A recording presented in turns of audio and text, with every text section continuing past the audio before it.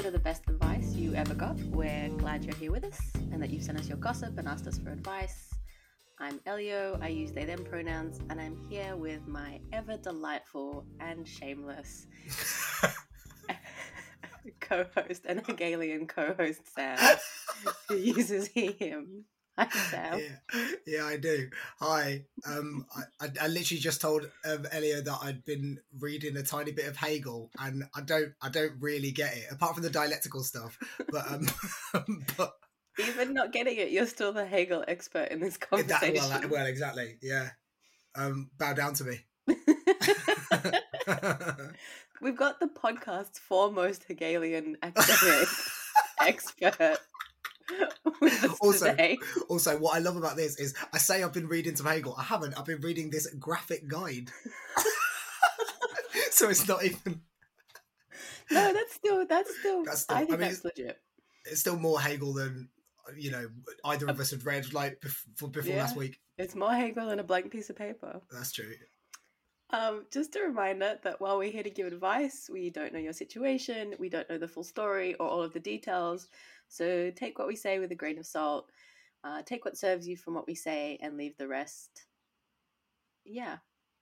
Shall we start this episode on Hegel? This is actually there's no advice this week or this month. There's we're just searching for the absolute truth. Yeah.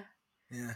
I mean, we kind of are, right? I mean, I don't know what absolute truth means to Hegel, but we are searching for some kind of grain of truth in these questions that can be something that we all connect with, we all feel, we all understand. Oh, God, now you're the Hegel expert. Fuck, that's so annoying. I thought I knew everything. We'll just pass the baton back and forth. That's really good. Well, that's dialectics. See, I don't even understand dialectics either, so God, I've taken nothing from this graphic guide. The best Hegel advice you ever got. Actually, that's not true because there's no way that we're possibly giving the best Hegel advice. The thing I would really love is if Hegel is like pronounced differently because it's like a German name and it's like I don't know, another word, and we're just like being like, oh, Hegel for sure. Yeah. What a pair of dummies. I think that's definitely happening. So we've got a couple updates from the last episode, even though it was a little while ago. Just things people sent in with their little bits of advice or their thoughts. I can't totally remember the things that we discussed in the last episode. So this first bit of oh, here's something that relates. I don't know where it comes from. I can't quite remember, but it's good. So this person has said, an old housemate would shave every inch of his body and would do it in the shower. The house only had one shower, so everyone had to wait while he did it, and he really took his time doing it. Eventually, everyone got so curious, they all shaved their bums too, and it was fun for a day, but then the stubble came back, and it wasn't nice. Oh. A house full of stubbly bums. Wait, is this related to me talking about wanting to, be completely hairless? Oh, okay, yeah, that must be why. I was just why did someone send us a story about the housemate who shaves every inch of his body? But that's awesome. Why. I hope you had an awesome first day or 12 hours or something. With everyone with their shiny bums. Yeah. Oh, lovely. And so now this is a couple of feedbacks for the question asker who had all the details, who we didn't get an update from, which is sad because I want to know how it went. She was the one who was like, I had this thing with this person and then we're friends now and what do I do and how do I follow it up? But some other people had their thoughts on this situation, which was, if I was her friend and she was asking me, I think I'd say to her to spend some time thinking about what she'd like the relation to look like if it changes. Like, does she want them to dive straight into something really intense and close, or would she like to keep things basically the same but gradually introduce more physical and or sexual intimacy? Like, where does she feel like she wants the redrawn boundaries to lie? Because I feel like having some idea of that will help her to have the conversation in a more structured way and maybe give her more confidence to bring it up with the person, because she'll feel like she has more to say than just, I like you. And someone else said, I've been in situations where people have revealed that they've been holding a candle for me, and it's only ever been awkward in my experience when they didn't qualify it or add any caveats. So I fancy you and I think we should date, or I fancy you but it's also totally fine if you don't feel the same way, is so much better to hear than just I fancy you. I love the phrase holding a candle for you. That's so nice. That's so old and romantic. is really nice, isn't it? That's Do you? interesting about caveats. I think. What do you think? Do you agree? Yeah, I think it's good. I think it's good to do, not just necessary for the other person, but like for yourself, because then you're going in being like, I know what I want out of this situation. I know what my expectations are. I know how I feel. Whereas if you're just going and being like, I fancy you, you're kind of like, I have feelings and I need you to help take care of them for me. And that's like not a good situation for anyone involved, right? Whereas if you're going and being like, I fancy you and I'd like this outcome, or which is kind of more vulnerable, right? Because you have to admit that you want something, which is like horrifying sometimes Yeah. and scary, but I think better to do if like you can. And then the other one of like, it's fine if you don't feel this way. You're like showing that person that you care about how they feel and that you've got a bit of uncertainty, but like they're not being pressured into like, saying a certain thing. Like you totally do not need them to like center your feelings in them responding to your expression of your feelings. Yeah. No? Yeah. I think I agree. I think that's what I would do. But also just thinking about what my therapist always tells me about, like, to like stop trying to accommodate other people so much, Yeah. and actually like you can sort of show someone an element of respect to just go like, okay, this is how I feel. Yeah. And also to go like, I don't know how this might change our relationship, and it's uh my instinct would be to go, I fancy you, and but if you don't, or you don't want it to go anywhere or whatever, that'll be fine, and it won't change our relationship and whatever. As long as you know that everything you need is totally fine and my Yeah, yeah, yeah, feelings are not. Yeah. Because that yeah, becomes like, I don't want to be inconvenient with my feelings. exactly. Whereas actually, like, it's fine if it changes and if it needs to, or also maybe it's not fine and maybe that does fundamentally change it. I don't Yeah. know. I really don't know there what the best thing to do. I mean, there's not a universal truth, but maybe the absolute truth is that there are all these different ways of dealing with it. I'm trying to like do some Hegel stuff, and Oh it's my not God, working. we're just bringing it back in. But do you know what I mean? Like, you I don't was like want to. taking you really seriously there as well. I was like, okay, absolute truth. Like, let's get into it. And then you're like, I don't fucking know. But I think it's nice to show that you are being considerate, but just also at the same time don't overdo it. Yeah. Maybe. Yeah, because if you send a message being like, it's totally fine if you don't feel the same way. I know that you like probably hate me and never want to speak to me again, but I Oh just felt God, like I yeah, had to tell you. Then it becomes like, okay, this is not just an offer to be like, hey, like if you want to say no, that's totally okay. It becomes a like, I'm scared you're going to say no and I need you to reassure me that you're not going to, in this like yeah, big yeah, yeah. fussy fuss pot way, which I get the like Totally, instinct to do, but I think a bit of restraint there is better. I'm definitely. trying It's to also not very imagine it. sexy. No, it's not. I mean, different people find different things sexy. And some people like it when others beg. And so maybe emotional begging from the beginning is a good situation. Maybe. Maybe that's going to look to someone like a little bit of like, oh, this could go somewhere Oh, interesting. okay. A bit of begging. A little fusspot begging. Okay. Oh. Okay. Talking my language. um, I'm trying to think about if like I was getting that message. I think if someone just said, I fancy you, I'd be like, well, what, like, What what do you want to do about what it? do you want from me? Like, why are you telling me this? Like, are you being like, I fancy you, but I'm in a 10-year monogamous relationship, and so I can't do anything to break free. Like, of course, my imagination would be like, let's come up with the most outlandish possible situation this is happening in. So I think doing the qualify of being like, I fancy you, and I'm kind of hoping this might happen would be, I would find that a better way to ask, because then I'd be like, oh, okay, I kind of get what you want, and so then I can think about what I want rather than being like, Yes. so what's happening? Like, what does that mean? Are you just telling me? Do you want something, or do you like, Yeah, I think you're so right. Like that's so much better to say directly what you want. Like, I like mm, you. I think we should go on a date. Do you fancy it? yeah. um. Yeah, yeah, yeah. And it can also clarify the situation. Like I did that with someone where I was like, oh, I'm into you, and so that means in this situation I want to date you. Like that's what I'm looking for here. And then when it was a bit complicated, I was like, oh, I have a measure for myself to be like, the thing I want is this. That feels like it's not going to happen. or like it's become complicated. So this situation isn't for me. Rather than like, oh, I just like you. Oh, I guess I'll just like float around nearby in your proximity, you know. Like it's Yeah. I think it's good clarifying for everyone. Yeah, definitely. Also, did you say proximity?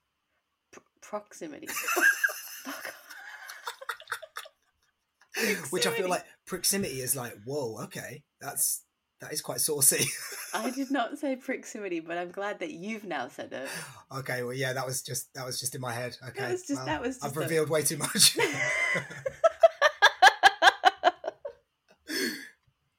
Yeah, you've revealed too much. Okay, shall we move on? Yep. And then the last piece of feedback someone gave, it's very short, just said, just get over it. Don't go back a third time. Stop lingering on it. Whoa, I'm never about that life. I'm like linger. Do you have to let it linger? I didn't understand this, and then I thought about it and was like, oh, like they could be the context of like, you keep trying to make this thing, you keep trying to make fetch happen, you keep trying to make this thing happen. Can this just be the Mean Girls and Hegel episode? Wait, no, Stop Making Fetch Happen is from Clueless, actually. A slightly different generation of the same film. Whoa, what, really? Yeah. I'm pretty sure Stop Trying to Make Fetch Happen is Clueless. Oh my god, now I might be wrong. Uh-oh. Oh, this Let's is see. alarming. We'll find out. Yeah. Or is it Mean Girls? We can get updates from our listeners. I think it's Mean Girls. I think I'm wrong. I'm quickly ready to admit that I was wrong. Oh, see, and isn't that nice? You're really happy about that one. Look how much you're enjoying that. So delighted. Isn't it nice when I'm right? It doesn't happen very often, so I've got a relish in it when it happens. Mm-hmm. Yeah, I guess that I can understand that, to be like, look, you just have to get over it. Like, stop trying to make it happen. Stop trying to go back to it. Stop lingering on it, and like just thinking about it. Like, give yourself a break and give yourself not a fresh start necessarily, but like a bit of relief from like obsessive focus on this. I don't think it's quite right for the situation as it was described. Like, it did seem like it was worth like one last clarifying conversation and then move on, like depending on what the outcome is. But I can see that maybe after, because the first two times there was like complications, and so then this is the third time of being like, look, we're in a different situation, there's still some stuff going, like this unresolved stuff, like let's clear it up and figure out what our situation is. Whereas if it was like, you know, we've had the conversation 6 times, then I'd be like, yeah, you just need to move on and get over it. But I don't think in this situation it was quite there. I don't think it was quite there. That's so our vibe, though. We're gonna err towards the like, go on, give it one more chance for a bit more like clarity. Yeah, a little bit more suffering. Yeah, whereas maybe that's not. I don't know. Sometimes I think it might be better to take a hint. Sometimes if something's difficult, then maybe it's not worth it. As opposed to where I went on a few dates with someone in like quick succession, and those happened partly because I was just like, oh, this could happen, and then it was a bit difficult for her or something, and I was like, oh, I'll that's fine, I'll move heaven and earth to make this happen. That's not a problem. But then in the end, when it then sort of didn't go anywhere, I was left feeling a bit like, what? But maybe if I'd have read a bit sooner that like maybe I need to see a bit more enthusiasm from her rather than because I was like, no, but this is really good because clearly it's good, but actually maybe taking a bit more time and going, I do actually need to see a bit more. Yeah, I need to see someone else move in heaven and earth a little bit in order to like make this happen. I think it's like moving outside the realm of imagination and like outside of the realm of like what you hope might happen or what you think would be really nice to happen or what it would be like really good if it was happening, into like what is actually happening. And sometimes it's hard because like early days and cutie time is like when you're kind of imagining all the possibilities and like enjoying that. But sometimes it means you can get like, not you, but one can get carried away into like, oh, wouldn't it be nice if we went on all these dates and like had a really nice time together? And meanwhile, the other person's like not sure, but because you're like caught up in your like whimsical imagination. I mean, Yeah. at least I know I can sometimes do that. Like, be like, but like, I'll be really sad if something ends. I remember a few years ago, I was really sad that something ended, and my friends were like, "Why, that person was a dick?" And I was like, "But I could really see like something nice between us." And it was like, "Oh, what you're grieving is like the imaginary relationship you were Oh gonna my have with God. this Yeah. person." So true. So true. Yeah. I was so sad after this thing ended, and we went on 3 dates in a week. Oh, that's Like, quite nice though. it's really, and it was so nice, like great vibes, but there was just some like added complications in there. And That like, what that she didn't like you. well, I think she had another partner, and it was, and she was kind of wrestling a little bit with like what her position on that was. But then we had a really nice time when we went on a date. So then Okay, it was yeah, then it was then just complicated, and instead of me going like nothing's complicated, everything's fine, it then it means that actually that doesn't acknowledge the fact that like it is a little bit complicated. yeah. It does need some navigating through, and um even though we had a really nice time, she might just not have wanted to have these two things going on at once, and Mm-hmm. that was then difficult. So instead, mate, I could have been more considerate to go like maybe slow down, just because it's nice, just because it's like, yeah, I'm having a nice time, Yeah. whatever, and she's having a nice time as well, but There's could some just context here that needs to be properly like given time to as well. exactly. So yeah, that's where I was then a bit sad afterwards, because I was like, oh, I could have made that work and that could have been fine, but actually it couldn't, because Yeah. like it wasn't quite right, and that's okay, and you don't have to keep lingering. Yeah. Yeah, you're so Yeah. right about the imaginary thing. Yeah. um yeah, interesting. Yeah, the ways we can hurt our own feelings. Actually, That's so true. yeah. Yeah. The thing that you were saying relates to one of our questions this week. Woohoo. Do you want to hear it? Oh yes, please. I mean, it sort of does, but it sort of doesn't. Anyway, it doesn't matter. So this person's a they them, and they say, I have been polyamorous for almost 10 years now. I realized a while ago that during that time, I have not really been totally single for any significant stretch. I have been in relationships and or more casual situations basically the whole time. Sometimes I think maybe that's not a good thing and that I should take time to be on my own and focus on self-development, etc. But then I think that there's so much amazing growth and learning I've done through being poly and having so many varied and wonderful relationships, and that actually everything is fine. Given that I have also noticed some reoccurring patterns in how relationships have ended, do you think it's wise/healthy for me to be continuously romantically and sexually involved with people without any real breaks to be fully myself? I think my very first reaction to this is that if you're saying everything is fine, then there's a problem. Yeah, Do you know what I mean? yeah, 100%. Also, that probably, if you're seeing these regular patterns and you don't like them, it probably is good to see a therapist about it, I think. Yeah. If you can.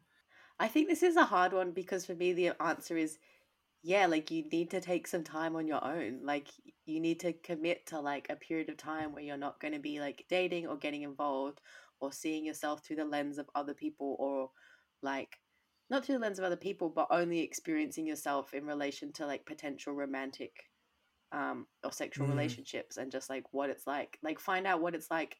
Even if you're like, actually, no, this does work after, I don't know, 6 months, find out what it's like to be on your own. Um, just to see what it's like just to have experienced it, in the rainbow of human experience. But I'm also not like break up with everybody that you're No, currently dating so that you can be on your own. So I think, like, mm, yeah, not to bang about therapy and my own therapist too much, but she's just a legend. She, yeah, I think there's kind of two things maybe going on there. There's like um the necessary space that it takes up in your life to navigate someone else's life, um and you also do need to have your own life within that to not be constantly navigating them. So that is really important.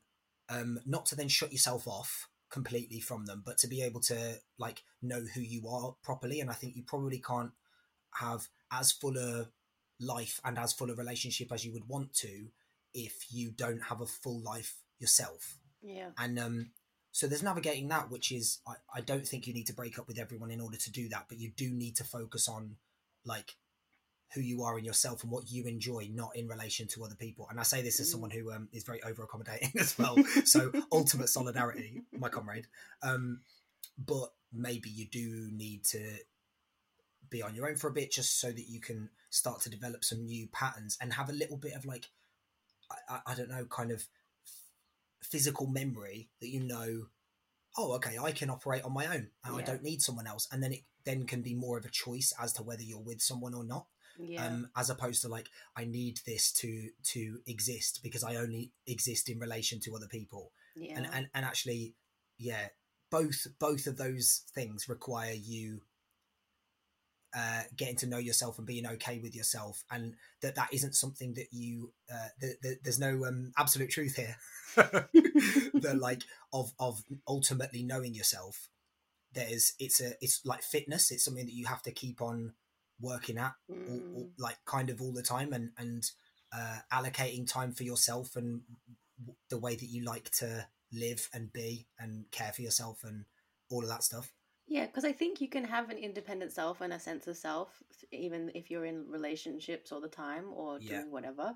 But if you've been non-stop pretty much dating for 10 years, then you've just never given yourself a chance to find out like who you are without any of those like entanglements happening. And I think the thing that kind of comes with relationships, particularly closer ones, though, like they say they've been in lots of more casual, there's times when they've been in casual ones, you know, so it might just be like chiller time, but is like you have to be accommodating for other people's needs. I guess this is kind of what you're saying. You have to be accommodating for other people's needs. You have to think about what other people need or what other people want. And I think that's really um, good to do, like in life or like as a person, to like think about how other people feel and to shape your time and your life in relation to caring for them.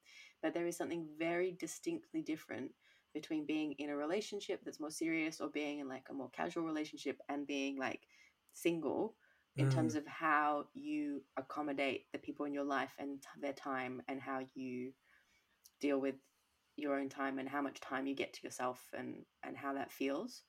And I think, I don't know, I just think it's worth like experiencing that. Maybe it's just because I'm someone who loves to spend a lot of time on my own and like really enjoys my own company, that I'm like, I mean, I guess that doesn't, the two don't have to, I'm kind of like torn because I'm like, it doesn't have to be mutually exclusive. No, because you love both. Like, I mean, you love navigating people and your relationship with them more than anything in the world, and also being on your own. So I feel like that is, and you probably have to check yourself in both directions. Yeah. Yep. But then I wonder what they mean by being single.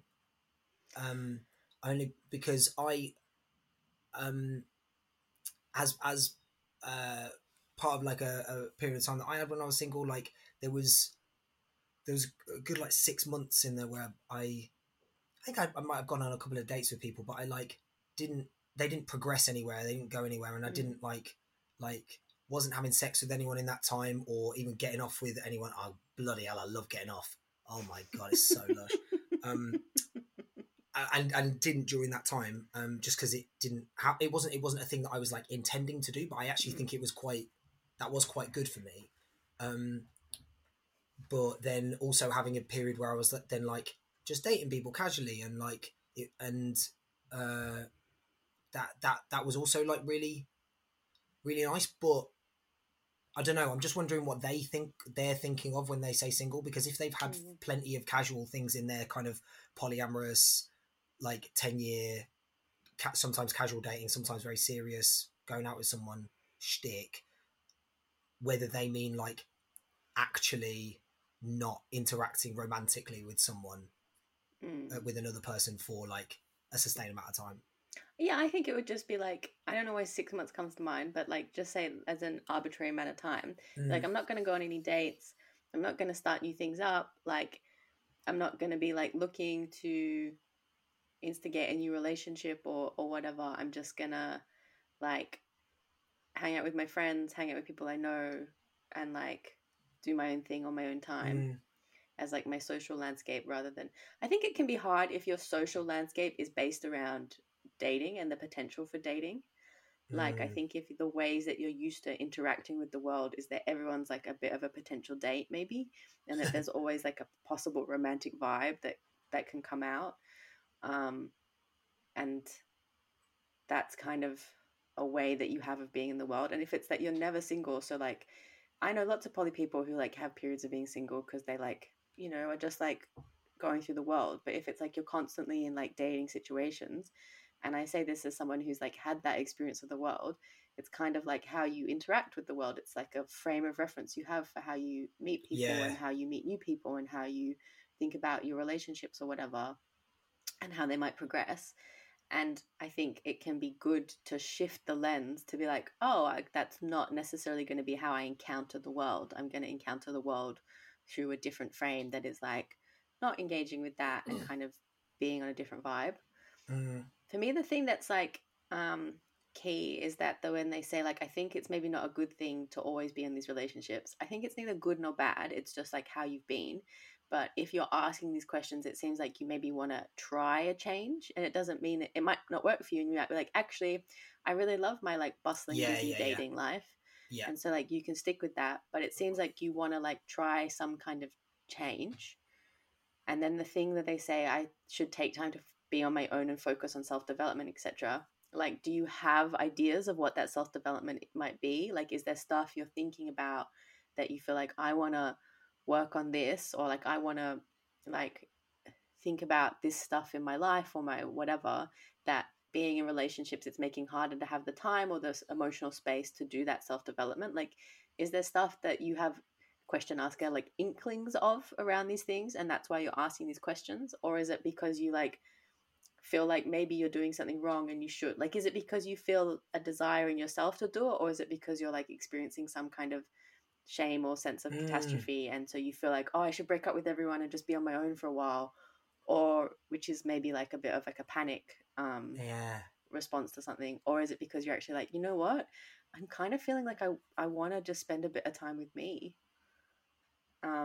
And like they say, I think there's so much amazing growth and learning I've done through being poly and having so many varied and wonderful relationships. Like, totally, like having relationships with other humans like helps you grow, and there's spaces to be like vulnerable and express yourself and learn about who you are through like seeing yourself reflected back at you by another person. I mean, it's like amazing and fantastic and wonderful and very good. And of course that learning is real and like amazing, but there's also like lots of variations of learning that you can do that Mm. don't require having a close romantic relationship, you know, in order for that to happen. Yeah. Um, Also, just Yeah. as a little, yeah, no, correct. I think only because I said at the start about like seeing a therapist or something. I know sometimes that can sound like quite strong, but actually, I don't mean that. It depends how you view it. I think we should not view that negatively in any Mm, way. I don't mean that as some extreme thing that you should do because your problem is so bad. All I mean is that it's uh, if it's a pattern of behavior, a therapist can be very good for helping you through a pattern of behavior to understand um, and not to criticize yourself, but to manage your behavior mm, in a more sustainable way. If you're feeling like, oh, I don't like this, or this isn't sustainable, but it's I'm not saying that as an extreme measure for you to take. If anything, as a casual measure for yeah. you to take. Yeah, like if Just to clarify, in case anyone's I feeling don't know. judged. Yeah, exactly. Yeah, I mean, if you feel like there's recurring patterns in how your relationships have ended, then you need to figure that out. Like Yeah, that's just facts, right? yeah. Um, and like I've definitely done that. I've been like, okay, I'm noticing these similar patterns come up in relationships, and like I can talk to my friends about it, and like they can chat with me about it and stuff. But there's something about sitting with a therapist and like the permission and the like challenge and the like ways they lead you into insight and stuff that makes you can kind of be like, oh, that's what that means. Like, Mm. my parents, you know, whatever. But like, it helps you kind of figure out maybe like where those recurring patterns are coming from, where they might be rooted in, what's motivating that stuff for you, how you're experiencing it in like a deeper way. Like, if those patterns, like, they might just be things that have happened and it's not really like a theme. I personally kind of doubt that.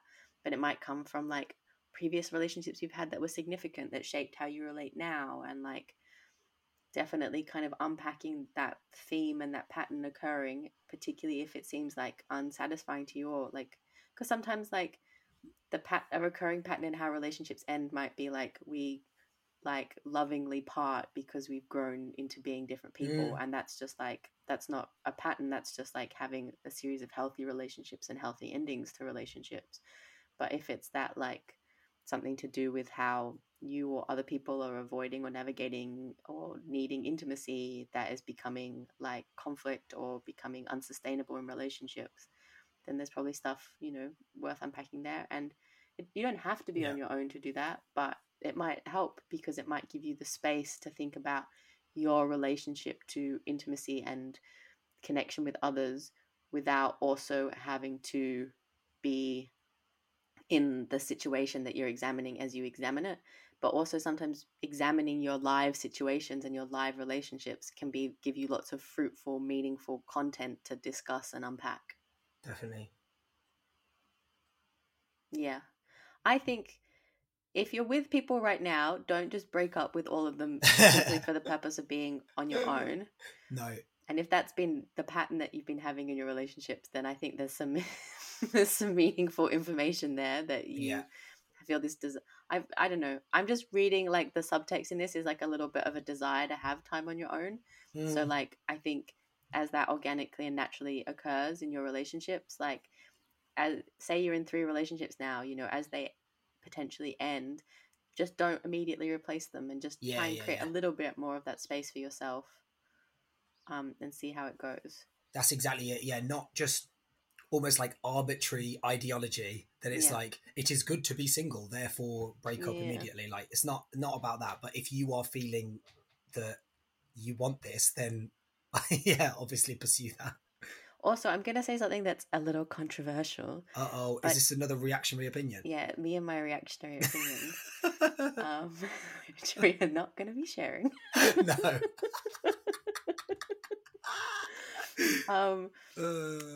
If you've been polyamorous for almost 10 years now, depending on when you started, I would imagine that you might be in your early 30s now.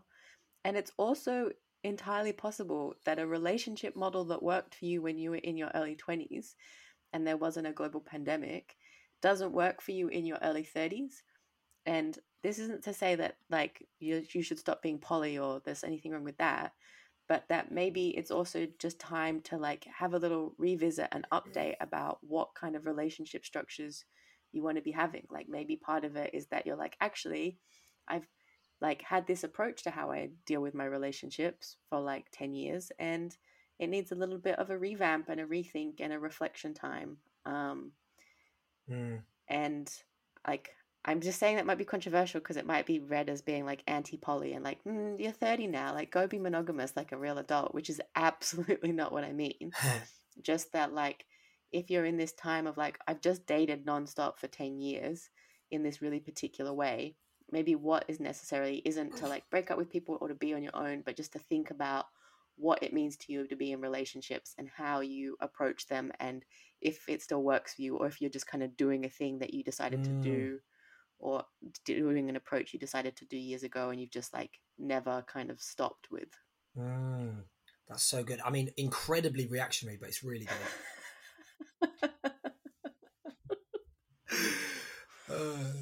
Okay, good. So another question that we have is, yes, please. I hear him. I can never work out if I feel uncomfortable in queer spaces because of my own insecurities or because of genuinely being unwelcome due to not being outwardly queer enough, which makes people feel uneasy, particularly if it's a very white space. So this is not an experience that I have a huge problem with. I mean, partly because of being white and also because of having like a very gay demeanor and gay face.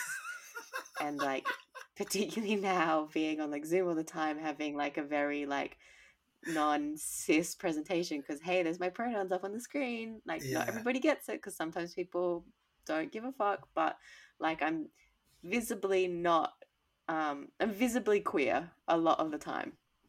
I just love you and your gay face. You know, my gay face. So I don't necessarily have this thing of like people don't read me as queer enough.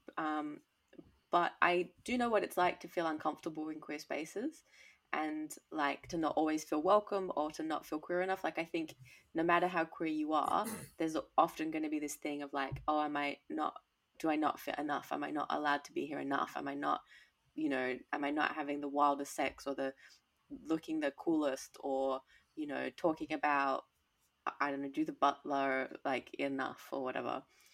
Like just like not, there's like loads of different ways that you can feel not queer enough or not meet that standard, and that's part of the like society we live in, right? That like makes people feel like you have to work harder, you have to be better, like you're not gay enough, you're not trans enough, you're not queer enough, you're not this enough. Like there's a threshold that people have to pass in order to be accepted, and I think sometimes that can be exacerbated in certain situations where there are people who are like queer enough because they look really visibly queer, and there's certain types of violence that they experience as a result of that, or like there's no opportunity for them to like hide in any situations they're in, how that they're queer, and so there's ways that they experience violence or discrimination or hate or like difficulties, and so sometimes those people can band together and be like, it can feel like a little bit of a club that you can't access because you don't fit because you're not experiencing the same things. So I think in terms of like queerness or transness, there's a spectrum. Like everybody can be queer, but there can also be a spectrum of the ways in which people experience their queerness due to like outward perceptions or things like that. I think then that's also complicated by the fact that like particularly in like the UK, like there's a very white queerness, and so there's like queer and gay spaces that are very white dominated and don't have like space for expressions of queerness or expressions of gayness that don't fit a particular kind of visual thing. Like my gay face is because I'm like adopting and presenting like very like western left queer aesthetics or whatever, and that's not always necessarily possible or desirable for everyone, like regardless of like anything. And so then people get treated really shit, and also like these spaces are just like fucking racist sometimes, right? And so Yeah. like it doesn't matter, it forces people of color to like perform particular types of gayness or queerness in order to be accepted, and then there's often like a really like tokenizing or like fetishizing thing that happens in those processes. It's like a space in which you like can't win. So like I feel like I can never work out if I feel uncomfortable in queer spaces because of my own insecurities or because of like not being welcome. It's like, I mean, maybe it's both, but also like, Ugh. it's like, I don't know. It's like everything, right? Like the thing that's actually happening is like systemic injustice being really bad and like impacting on the ways that we can connect to each other through our like shared identities and experiences, and like building and creating and fostering insecurity in us individually so that we don't feel like we're allowed to be there or we're not sure if we belong, and also like fostering like people's prejudice and Yeah. racism and sexism and femphobia and all of these different types so that spaces do become unwelcoming. Um, so I can never work out if I feel uncomfortable in these spaces. It's like probably like A, B, C, D, and Probably E, both. all of the above, Yeah, yeah. but that doesn't make it Ah, easier to navigate. no, not at all. And I've got all of the love for this fella, because that's impossible and also really difficult to, like, we want some spaces to be able to um go to and like practice our activism, or or Mm, just be in a community, or whatever. And my instinct, which says everything about like my identity, mm, is fuck them. But if that's um for either reason, if it's because you're, if it's you, if it's them, or if it's both, fuck them. And like that, like have a different space or create your own space or whatever. But obviously that also might not be possible, and so that's really like, that's just sad mm, and exhausting, um to just be like, where am I gonna like fit in?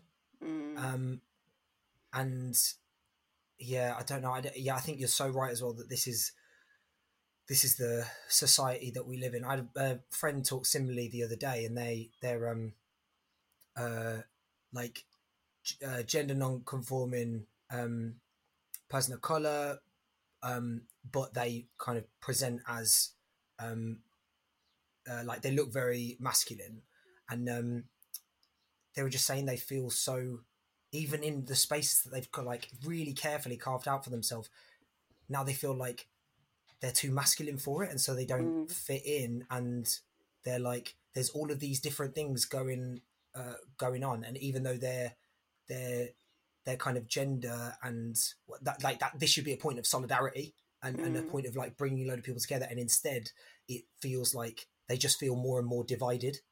um and in these space, yeah, so it sounds really exhausting, but also it sounds like quite a lot of people are in the same or are in similar boats. Yeah, you just kind um of have to find your allies in those situations. yeah, Well, but it it can be doesn't really hard to solve do. it. No. Yeah. But it's also, I think, a thing that, like, I don't know if this is particular for this person, but I think there's also a thing about how people, like, read masculinity and engage with it. Like, there's definitely I've had friends who are trans who, like, you know, in their youth learned how to be, like, really loud and bold as, like, for them an experience of being, like, feminist, or like anti-white supremacist, to be like, no, I'm going to reject this title of the angry black woman and I'm going to be like a loud and strong woman. Or like people who are like, no, as a feminist thing, I'm going to be someone who's like quite butch but like really like strong and confident. And then when they transitioned and were read more as men, suddenly these behaviors like took on a different thing and they Oh became god, yeah. threatening, or they became aggressive and they needed to be Mm, stopped, or they, what had been behaviors that for them were like ways of being confident and proud and strong in their identities, and like that felt like a feminist and like bold rejection of like really like harmful ideas about certain types of women, became things that made them like predators, or like read as being predators, or read as being creeps, or read as being aggressive, hostile, angry men, even though that wasn't what was happening and that wasn't the case. And I think that kind of comes back to some of the ideas people have about how men should behave and what is mm, acceptable behavior from men, and what it even means to be a man, in these kind of narrow categories of like the behavior we do, that of course is grounded in like having like awful men who are angry and aggressive and violent and hostile, and that certain behaviors indicate that they're going to be dangerous, or like like it's obviously a very complex yeah. landscape that I feel like I'm not doing justice to at all. um but I just think that it's about like there's like so many categories of how we read people, and so many expectations we have of how people should behave based on what category we think they are, or what we think their presentation means, rather than being able to engage with people, not necessarily on a more individual level, though in some ways that is, but in a way that like creates space for like the diversity of people's experience Yeah. and like ways of being. um and I Oh god, it's so hard. There isn't. I just trying to think like what can this person like take away from it? Because I imagine like they know all this, yeah, and yes. so then like what that I um guess just like you're not on your own. Like I know lots of people, like, and I've had partners who are like queer, men who like can be read as straight, yeah. and then it's uncomfortable sometimes for them to like date someone who looks a little bit like me, because then they feel like they're being read as more straight, even though that's not what's happening. And we end up in situations of like, oh, we can just be read as this like nice, lovely heterosexual couple who look a bit Mm. like weird, but maybe they're just hipsters, when actually like that's not Yeah, what's yeah, happening. yeah, um yeah, yeah, yeah. and I think particularly when I was younger, that sometimes would frustrate me if I dated men, that I would be read in a certain way. And now I just don't really care, because I feel a lot more confident in Mm. like being a massive homosexual. um Do you think then that is that the kind of heart of it then, is to like try, even though it's really really hard and there are all of these reasons why this feels impossible, but trying to um care less about what other people are thinking and just be focusing. I don't know. It just feels so basic, but like, is that the limit of what can happen here? I think you Is just have to go in knowing that you're like feeling like this might feel a bit uncomfortable, but I mm, know I'm confident that it's okay for me to be here. And yeah, I'm going to be like aware that some people might have funny reactions, and that might be because they like can't tell if I'm queer, or it might be because they're like a racist prick, like, mm, and I'm not always going to know. So like I can be like polite in the way that I engage, but I know like I'm allowed to be here, and like that, like I know I'm allowed to be here, like, and yeah, have a like just try and hear a voice of like a friend, even if they're not there, being like, you're allowed to be here. Um, yeah, like take up the space that you need, because that's why we create these spaces. That's why we create a queer space, is because in the wider world of like straight people everywhere, and also like straight societies, so like the structure of society, not just the people, we don't always feel welcome, we don't always feel seen, we sometimes encounter, there's lots of stuff. The reason we create queer spaces is to relax into and expand into and like grow in. mm, And so like you're allowed to be there, like be there and take up space. yeah, yeah. It's really hard, isn't it? Because so much of that is just about the way that any behaviors are read. Exactly like you were just saying before, Mm, a like a kind of visibly queer person taking up some space in one of those mm, spaces, it like that's something to celebrate. But if someone is way more kind of straight seeming, that like that space that they're then taking up, even though it might be costing them quite a lot to take up some mm. of that space, it might not be seen in the same sort of generous way, and that is just going to take its toll, isn't Toll, it? But yeah. yeah, maybe it's just knowing that like if those people want to judge like that, or I don't know, be whatever way, that they're not practicing lefty queerness very well or something. I don't know. Do you Well, know what I they mean? might be. Like, Their lefty queerness might be founded on like gatekeeping and like people who just look like me and act like me. And then that's great that they're being authentic to their like shitty ideas. But like, that's not really the world that we want to make, is it?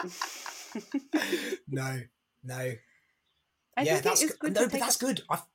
Sorry, go on. No, please go ahead. But I think that's exactly the one to where my initial response of like fuck them, Mm, is that like it probably is fuck them, but it might be fuck them. I'm going to stay anyway. yeah.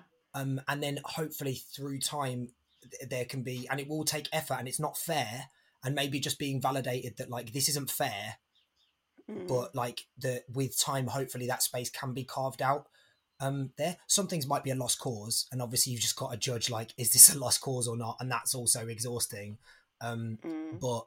but yeah, there might just be an element of like fuck them and stay, or fuck them and fuck off. I think also like maybe this is like a little bit like the imaginary thing of like, oh, coming up with the imaginary good outcome and then just like hoping that happens. But I think sometimes if you can take up a little bit more space, because if like you're in a meeting and there's someone who comes and you're not totally sure if they like are meant to be there, and then they don't say anything the entire meeting and you don't really get a sense of who they are, Mm, then you're kind of like, who's that guy? Whereas if they come and they take up a little bit more space and they like, show and share who they are and like why they're meant to be there, even if it's shit to have to try and like, you know, pull your gay card out of your wallet and put it down on the table or whatever. But like if you do that little bit of taking up space, which isn't dominating space, but no. is like taking up space to like, I'm allowed to be here and I can exist and I'm going to show who I am. Sometimes that can like build the bridges a little bit. I mean, that's going to really mostly help in a space that you might come back to, but that can like build the thing of like people validate and accept you and see you, which can soothe the insecurity. And it can also be like, oh, like I'm welcome here and people aren't, uneasy. And like, a tactic is to just try and be like, no, I'm going to show up, like, maybe you're allowed to be here, take up space, but like I'm going to show up authentically and like with vulnerability and like with an intent to connect.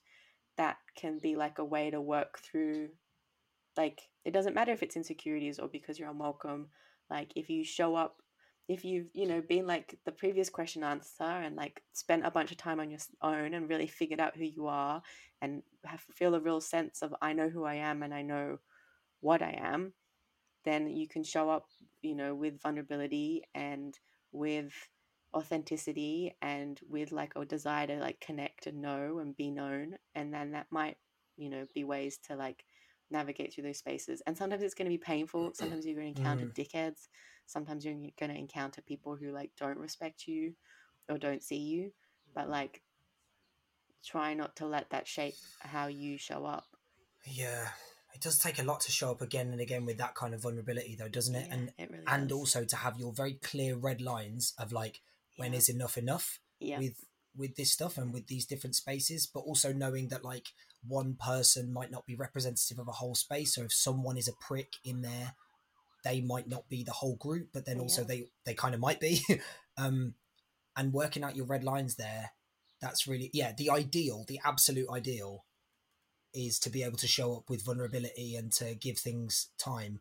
But if you just feel like you've done that for your whole life and you're kind of sick of it and you just want to be in a space where you can just be, then yeah, can understand how that's just. But to find the space to just be, you kind of have to Do the vulnerability stuff. Yeah, you have to show up in these spaces and find your people. Yeah, it's so true.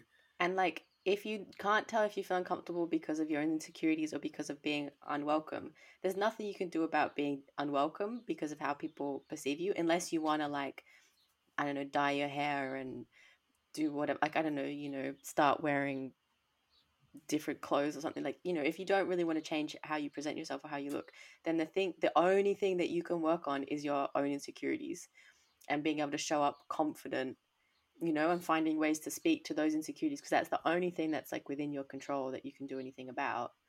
And if you can manage that, then it will be easier in those situations to be like, no, I can see my insecurities coming up, but I'm feeling I've got my tactics to soothe them. I've got my tactics to speak to them. The reason I'm feeling weird here is because I'm not welcome, and so I'm not going to stay and be here with these people because they're treating me like shit, you know? Yeah, I agree. But come and be in queer spaces with me. I want to hang out. Would you like to do another question? It's a quick one, I think, this one. I'd like another one. Okay, cool. So this is a she, her. I'm feeling increasingly frustrated with the fact that some of my friends and flatmates are all still semi-regularly getting together in groups and having parties late into the night. I understand the desire. I have it too, and don't want to be judgmental and self-righteous. Their actions are for them to decide. But it ultimately makes me resent them for doing it because it makes me feel isolated and it gives me really bad FOMO. I feel like they're connecting with each other and bonding during these nights they are sharing, and it steps on my sore spots about being left out or feeling outside the group. I do not at all want to engage in behaviors I think will put others in my community at risk, but I can't stop myself getting really annoyed every time they do. I just want it to be a non-issue in my life. What's the route to this? This is not going to be a non-issue in your life. There's no route to this being a non-issue. Like, no. The pandemic is not going to change. Maybe in a few months you'll be able to join in the parties, and then I guess it will be a non-issue. So the route to it not being a non-issue is like international adequate response to the global pandemic that we're all facing, and like an appropriate vaccination schedule and reasonable social distancing measures put in place so that, you know, human life is prioritized over economic whatever. So exactly, so go and do that. So just go do that. Just go fix the world. Yeah. Cheers. Then you probably won't have this issue. Yeah. I think it's totally fair to feel frustrated and left out. I think it's also okay to feel like a little bit judgmental and self-righteous. Like, if people are getting together in ways that impact on you, or like that, you know, feel like these are people that are your friends but they're not sharing your values around stuff, you know, it's okay to feel like a bit like confused by that, upset by that, angry about it. It's also okay to be like, this is behavior that I don't think is the correct way to go about things, and I wish it wasn't happening, like, or I don't think it should happen. Like, I think it's fair enough for people to be like, this is what I've decided and this is how I'm going to go about things. But you're also allowed to judge people for like not doing it in ways that you think are like a good way to do it. Like, if someone sits on top of the train when it goes as a way to ride it, and we're like, on the London Tube, I'm going to be judgmental because I'm like, that's not the right way to ride the train, and that's probably going to hurt you and hurt others. So like, don't think you should be doing that. You know, that's maybe a really extreme I example. love that as an example. I love that. But like, you know, it's fine to like have those things. I think what is really important is how it affects your relationships with those people. And like, Yeah. if it's your friends going off and having time together and you feel bad FOMO and really isolated, that's totally legit and like really scary. But if your flatmates are like having people over and having parties late into the night, like that's impacting on you and like your safety and well-being and like what you can do with your life. And I think it's really okay to have like quite a strong like vocal opinion about that in that situation. Yeah, you should be able to veto that, surely. Yeah, that's not like change the locks. Oh, I feel left out. That's like, hey, we need to talk about how we like navigate our shared living space. If that's something that's uncomfortable for you, you're like definitely allowed to say something about that. But then if it's a FOMO thing, I don't know. I've got a lot of sympathy for the friends here as well. Just partly just because it's not been collective in the way that it should have been, and I think if there'd been a concerted collective effort from the start, from particularly obviously from government and whatever, then I mean, I don't think we'd be in this mess right now if that had happened. Yeah. But because it has, I think I do have a lot of sympathy for people who want to do that. And so, yeah, your judgment, obviously that's fine, but maybe some understanding of I don't think there's a lack of understanding of the people doing it. I think she's like, yeah, I get why people want to do it. Like, I want to do it too. She's like, it just feels shit because I'm not going to do it. And so I feel left out and like not included in the friends and the social. She's not, I think her thing is less about like, I want them to stop doing it. She's like, how do I deal with the fact that this is what my flatmates and my social group are doing?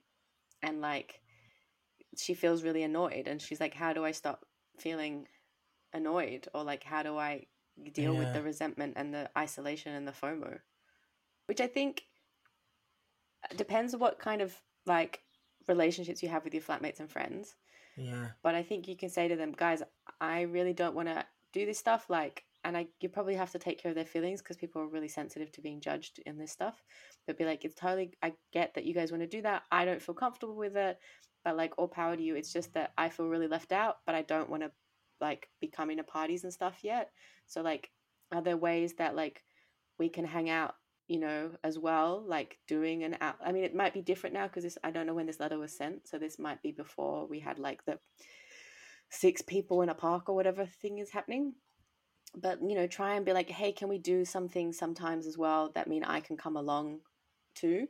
And I think that would be true of like, you know, if you were like a really tall person, I don't know why height is the thing that I compare it to, really tall, and like all your friends were really short and kept like meeting in rabbit warrens, I think it would be fine to be like, hey guys, like totally get that you want to meet underground, but could we like meet somewhere with like a higher ceiling sometimes? Is that chill? Like, you know, it's fine to say like, I would like to hang out with you because you're my friends. I don't want to hang out in the ways that we're hanging out now because, and then that would be true like if everybody was like really into roller skating and you're like, look, I fucking hate roller skating, but like, can we go and hang out in this place? You know, like that's a fine thing to say, to ask for from your friends or from your flatmates. If her flatmates are going out though and hanging out with other people, and then coming back to the flat anyway, then doesn't it make that redundant? So maybe it's either that means asking them to stop doing that because of her and her, I don't know, her safety, or it means accepting that is then a risk. I don't know. Those feel like those are the two kind of options, and it's probably less about judgment and more about I haven't really consented to this, and this is then quite difficult. But well, I mean, that's the hard thing about living with people this year, right? Like everybody has different standards for what they feel comfortable with in terms of risk and exposure, and you have to live with people who have to go to work and stuff like that. I understand, but I don't know. Trying to navigate through the FOMO element of it, because but I think it's different because like there's a different feeling, right, in being like, okay, my flatmates have been going to parties, and like live with my flatmates, but it's, you know, when it comes to COVID, it's a question of exposure. So like, Yeah, your flatmates could go to parties and you still might not get it. yeah, that's true. And so like, it is possible to like for that to be the case. Obviously your risk is much much much more heightened, but it's totally possible, and like it Yeah, depends on how she navigates being in indoor space with her flatmates and stuff. But there's also a difference between being like, okay, my flatmates are going to parties and that's increasing my risk of exposure, and that sucks, to I'm going to parties. So like, yeah, being I in my see. house with my two flatmates feels like there's not much I can do about that. But like, I feel angry or resentful about it, but there's not much I can do. Whereas the act of being like, and I'm going to go sit in a room with like eight Yeah, people yeah, or yeah. 10 people or 5 people or however many people, like that clearly is like, you know, the barrier between, I mean, to me, that reads like the barrier between what she feels comfortable with and what she doesn't feel comfortable with in terms of her Yeah, own behavior, which is the only thing she can control in the situation. yeah, I understand. Yeah. So now that we've got through my misunderstanding, now now I can join you. Hey Elio. Hello, So Sam. yeah, I agree with what you said before. Yeah, I So think just like have a like, I don't know what kind of chats you've had with your flatmates, but have a chat with your flatmates about like, hey, this is stuff. This is how I feel about this. How can we like navigate this collectively as best we can?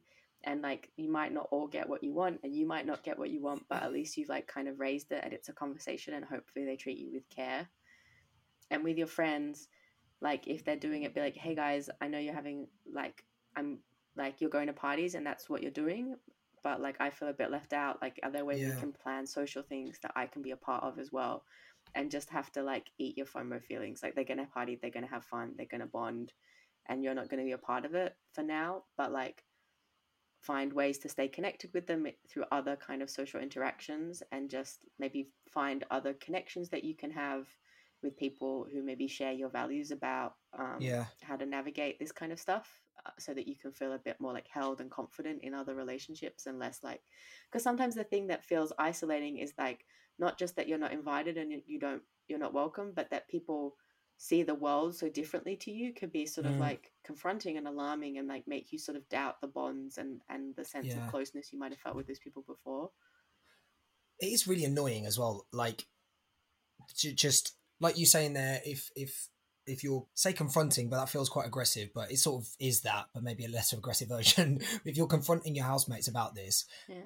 like you say, there is a risk that they feel judged, Yeah. but that's also really unfair because like Yeah. they also haven't.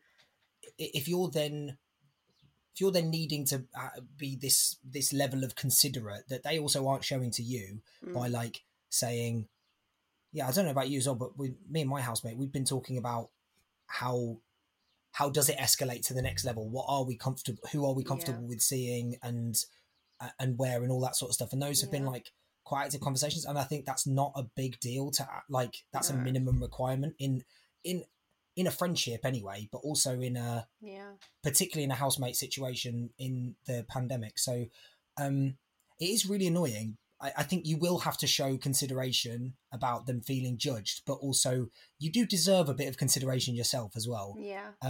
So I think that is annoying. And but aside from that, I think you are just going to have to deal with the FOMO. That's so annoying, Yeah. so annoying. But like, there's not really anything else you can do if you've got those red lines. Like, you're gonna get annoyed because you think their behavior is irresponsible, and because you're Yeah, left out, like that's just gonna happen. So I think you just have to accept that you're gonna feel that way, and like just try and find, just kind of boil it down, like drill down a little bit into what the feelings are. So like, is it that you, like you've kind of said, you feel left out and you feel isolated, so what's ways you can deal with isolation, either with this friend group or with other friend groups that you develop, or with other kinds of ways of being connected with people, um you mm. know, who are people you can talk to, who you can be like, my fucking housemates did this, and they'll like validate, you know, your feelings about that. um, and what are ways you can talk directly to the people involved to try and like have a bit more communication about it, that hopefully will help you feel a bit more respected and held with care. It's not going to be a non-issue in your life. It actually needs to be probably an even bigger issue that you like really confront head on through like a lot of communication and seeking out um, ways of Yeah. being. So I'm sorry that we can't tell you. I mean, the way to make it a non-issue is to move house, get your own flat, live alone, and never speak to any of your friends again. But that doesn't sound like the kind of path that you want to take. Do you want to talk about some best advice I ever got? Yeah, I'd love that. So this advice was, I've run out of best advice.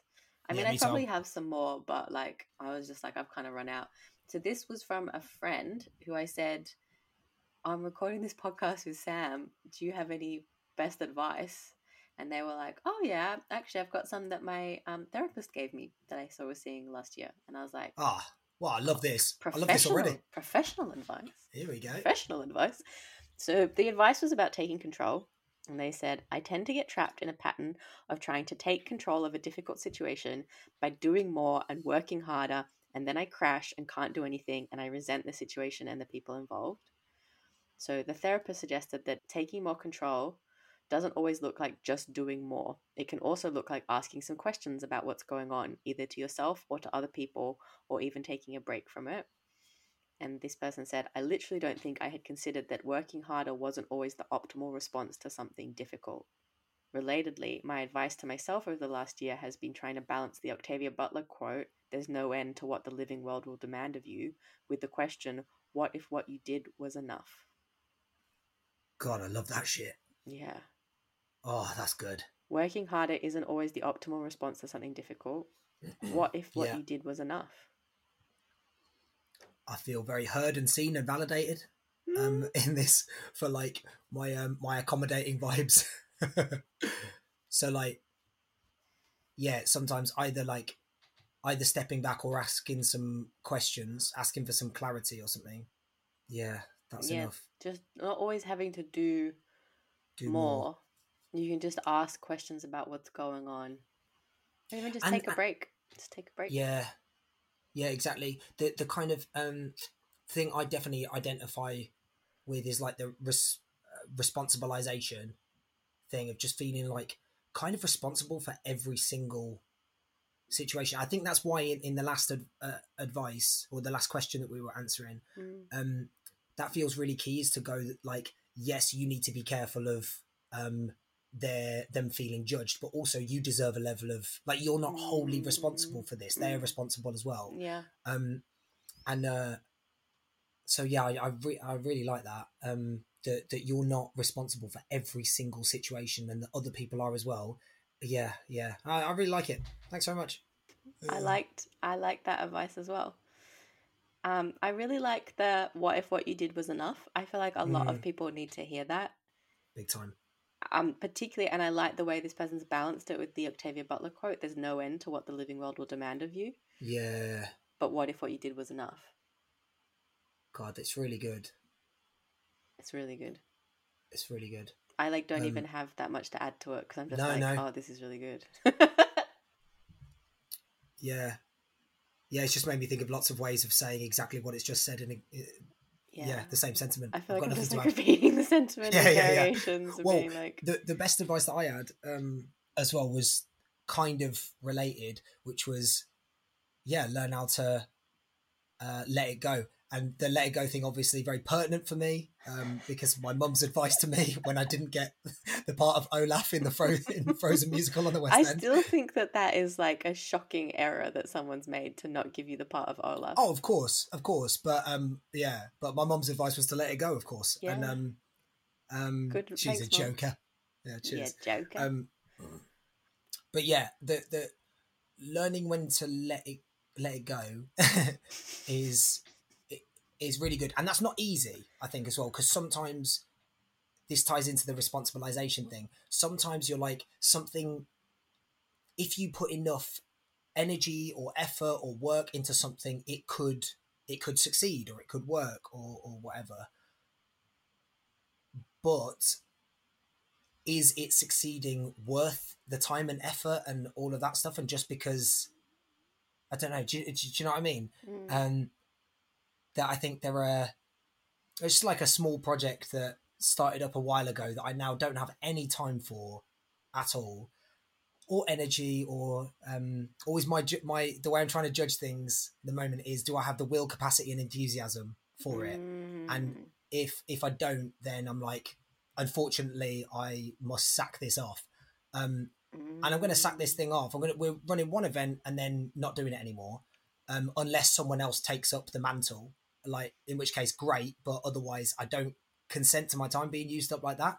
And that is like, it feels like a small revolution for me, as opposed to having loads of little projects where I'm feeling constantly guilty and this constant like little bits of burden, none of which are even that big. Like, I could probably sort out all of that to-do list if I just really focused my time over a few hours. But actually, it's the fact that if I complete the stuff on that to-do list, it will just create more stuff, and that like that stuff will never ever die. And that Octavia Butler quote of like, there being no limits to the demands the living world will demand of you. There's no end to what the living world. There's no end. Yeah, that like that is so true. And the problem is, the more you engage with it, quite often the more work it can create.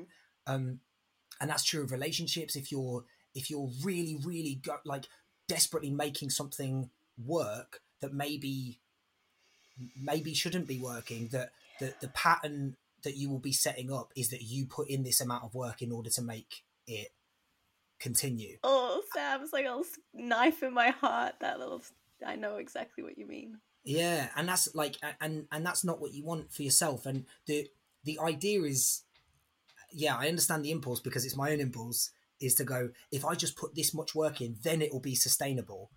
But actually, the work at making something sustainable is quite different from the work needed to build something up.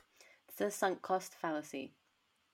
Someone told me about this, the sunk cost fallacy, which is like the feeling that I think it comes from like economics or something. Yeah. But like, if you're building a hotel, if you spent, you've like, oh, my budget was £10 to build this hotel, and now you spent £14. It's like, I'm over budget, but I've already spent so much, and it's still going to take another £5 to finish it. And then maybe I'll spend the £5 and it'll be even more. But you're like, but I don't want to quit now because I've already put so much in. And so sometimes that can be true in relationships, right? Where you like, I've put so much in, I don't want to leave it now or not keep trying, because maybe if I just put a little bit more in, that's going to be like the secret sauce. Totally. But sometimes it is not the secret sauce. Sometimes it's just that something's done and you need to stop putting more into it. Yeah. 100%. It's true of relationships and organizations and everything, I think. Yep. But not yourself. Always give a little bit more to yourself. A little bit of generosity, a little bit of love, affection, and encouragement. But I think that those things aren't about, it's not a push in order to make something work. It's not like if I invest enough capital in myself, then I'll finally be happy. Actually, What? Maybe. I feel like that is true, but now you're making me question whether or not it's true. Yeah, I don't think that's... oh, God, maybe it depends on the thing, and maybe this is too big. But then that comes back to the question of, like, what if what you did was enough? Because it's like... We're both, like, just having a moment here, aren't we? No, but I think we're probably confusing two different ideas. But like, that's why I kind of like this idea, because I feel like you and I are both people who like really like to achieve, really like to make things good, and like are like, yeah, therapy's amazing. You go and you work on yourself, and you finally produce someone who's like really like high quality. And maybe if we engaged with that also through the lens of like, what if what you did was enough? What if just being the people that we are is good enough, and we don't have to be better, sleeker, more efficient, more any of the categories we might want to be more in? But what if it's just enough and we don't have to do more? But doing more can also help us enjoy our lives and feel good in our lives and have good relationships and good times, but it's not necessary in order to be good. Yes. although maybe this is where we're just thinking of like slightly different things, because I don't think of I'm not thinking of therapy as something that I do temporarily until I'm fixed. And if I just put enough time in, then I'll be fixed, and then I can carry on. No, that's definitely how I think about therapy. Oh, God. I think I'm going to have to talk to my therapist about this. Yeah. And that kind of goes for most things, I imagine, like that, like goes for fitness as well, or diets, that you're like, well, you can't just, it shouldn't be a thing that you just engage with until you're fixed, and then you can go back to like living like how you were before. That it's like these things should be a constant process of like learning, Change. but not so that you can go like, finally I know enough. I know that definitely is the case with like acting jobs. Definitely thought that at the start, like just when I left drama school, and thinking, if only I can get this sort of job and then I'll be happy, or if only I get Yeah. this and then I'll be happy. And it being like, oh, I'll put all of this work in for that, and I definitely feel a lot more sustainably happy. Well, it's not even like it creates happiness, it just creates less anxiety and less like a bubbling panic all the time about whether I'm enough. Instead, it's like, oh man, if this thing comes along, that'll be really fun, but also my life is fine without it. Yeah. I don't know, that maybe we need a bit more time to actually have a think about what the hell we're saying here. But Yeah, I feel like there's some stuff that's come up here that I need to unpack. yeah, Because that's fine. We've got the rest of our lives. yeah, it's true. We do have the rest of our lives, and may they be long. Please let them be long. Oh God, God, I love living. Oh God. Okay, well, maybe realizing that we have some stuff and thoughts we need to unpack, and that we can't quite do it in the realm of the podcast, is a good moment to be like, shall we end? Yeah. It was really nice doing this with you, Sam. I feel God, like we it was had some lush. nice questions. Yeah, really nice. God love you, you question askers. Yeah. May God have mercy upon your souls. Oh, we're all going to hell, aren't we? Yeah, probably. Oh well. So thanks for listening. If you have any questions or advice, you can find our Twitter account, which is @bestadvicepod, and there's a link there to submit questions, feedback, or to tell us what the best advice you ever got was. Clearly, we're running out of best advice, personally, so we're crowdsourcing now. So please share it with us. Also, worst advice. I think worst advice is really fun as well. Yeah, that's true. I would love some worst advice. It was nice to do this with you, Sam. Yeah, it was lush. Loads of love. Bye.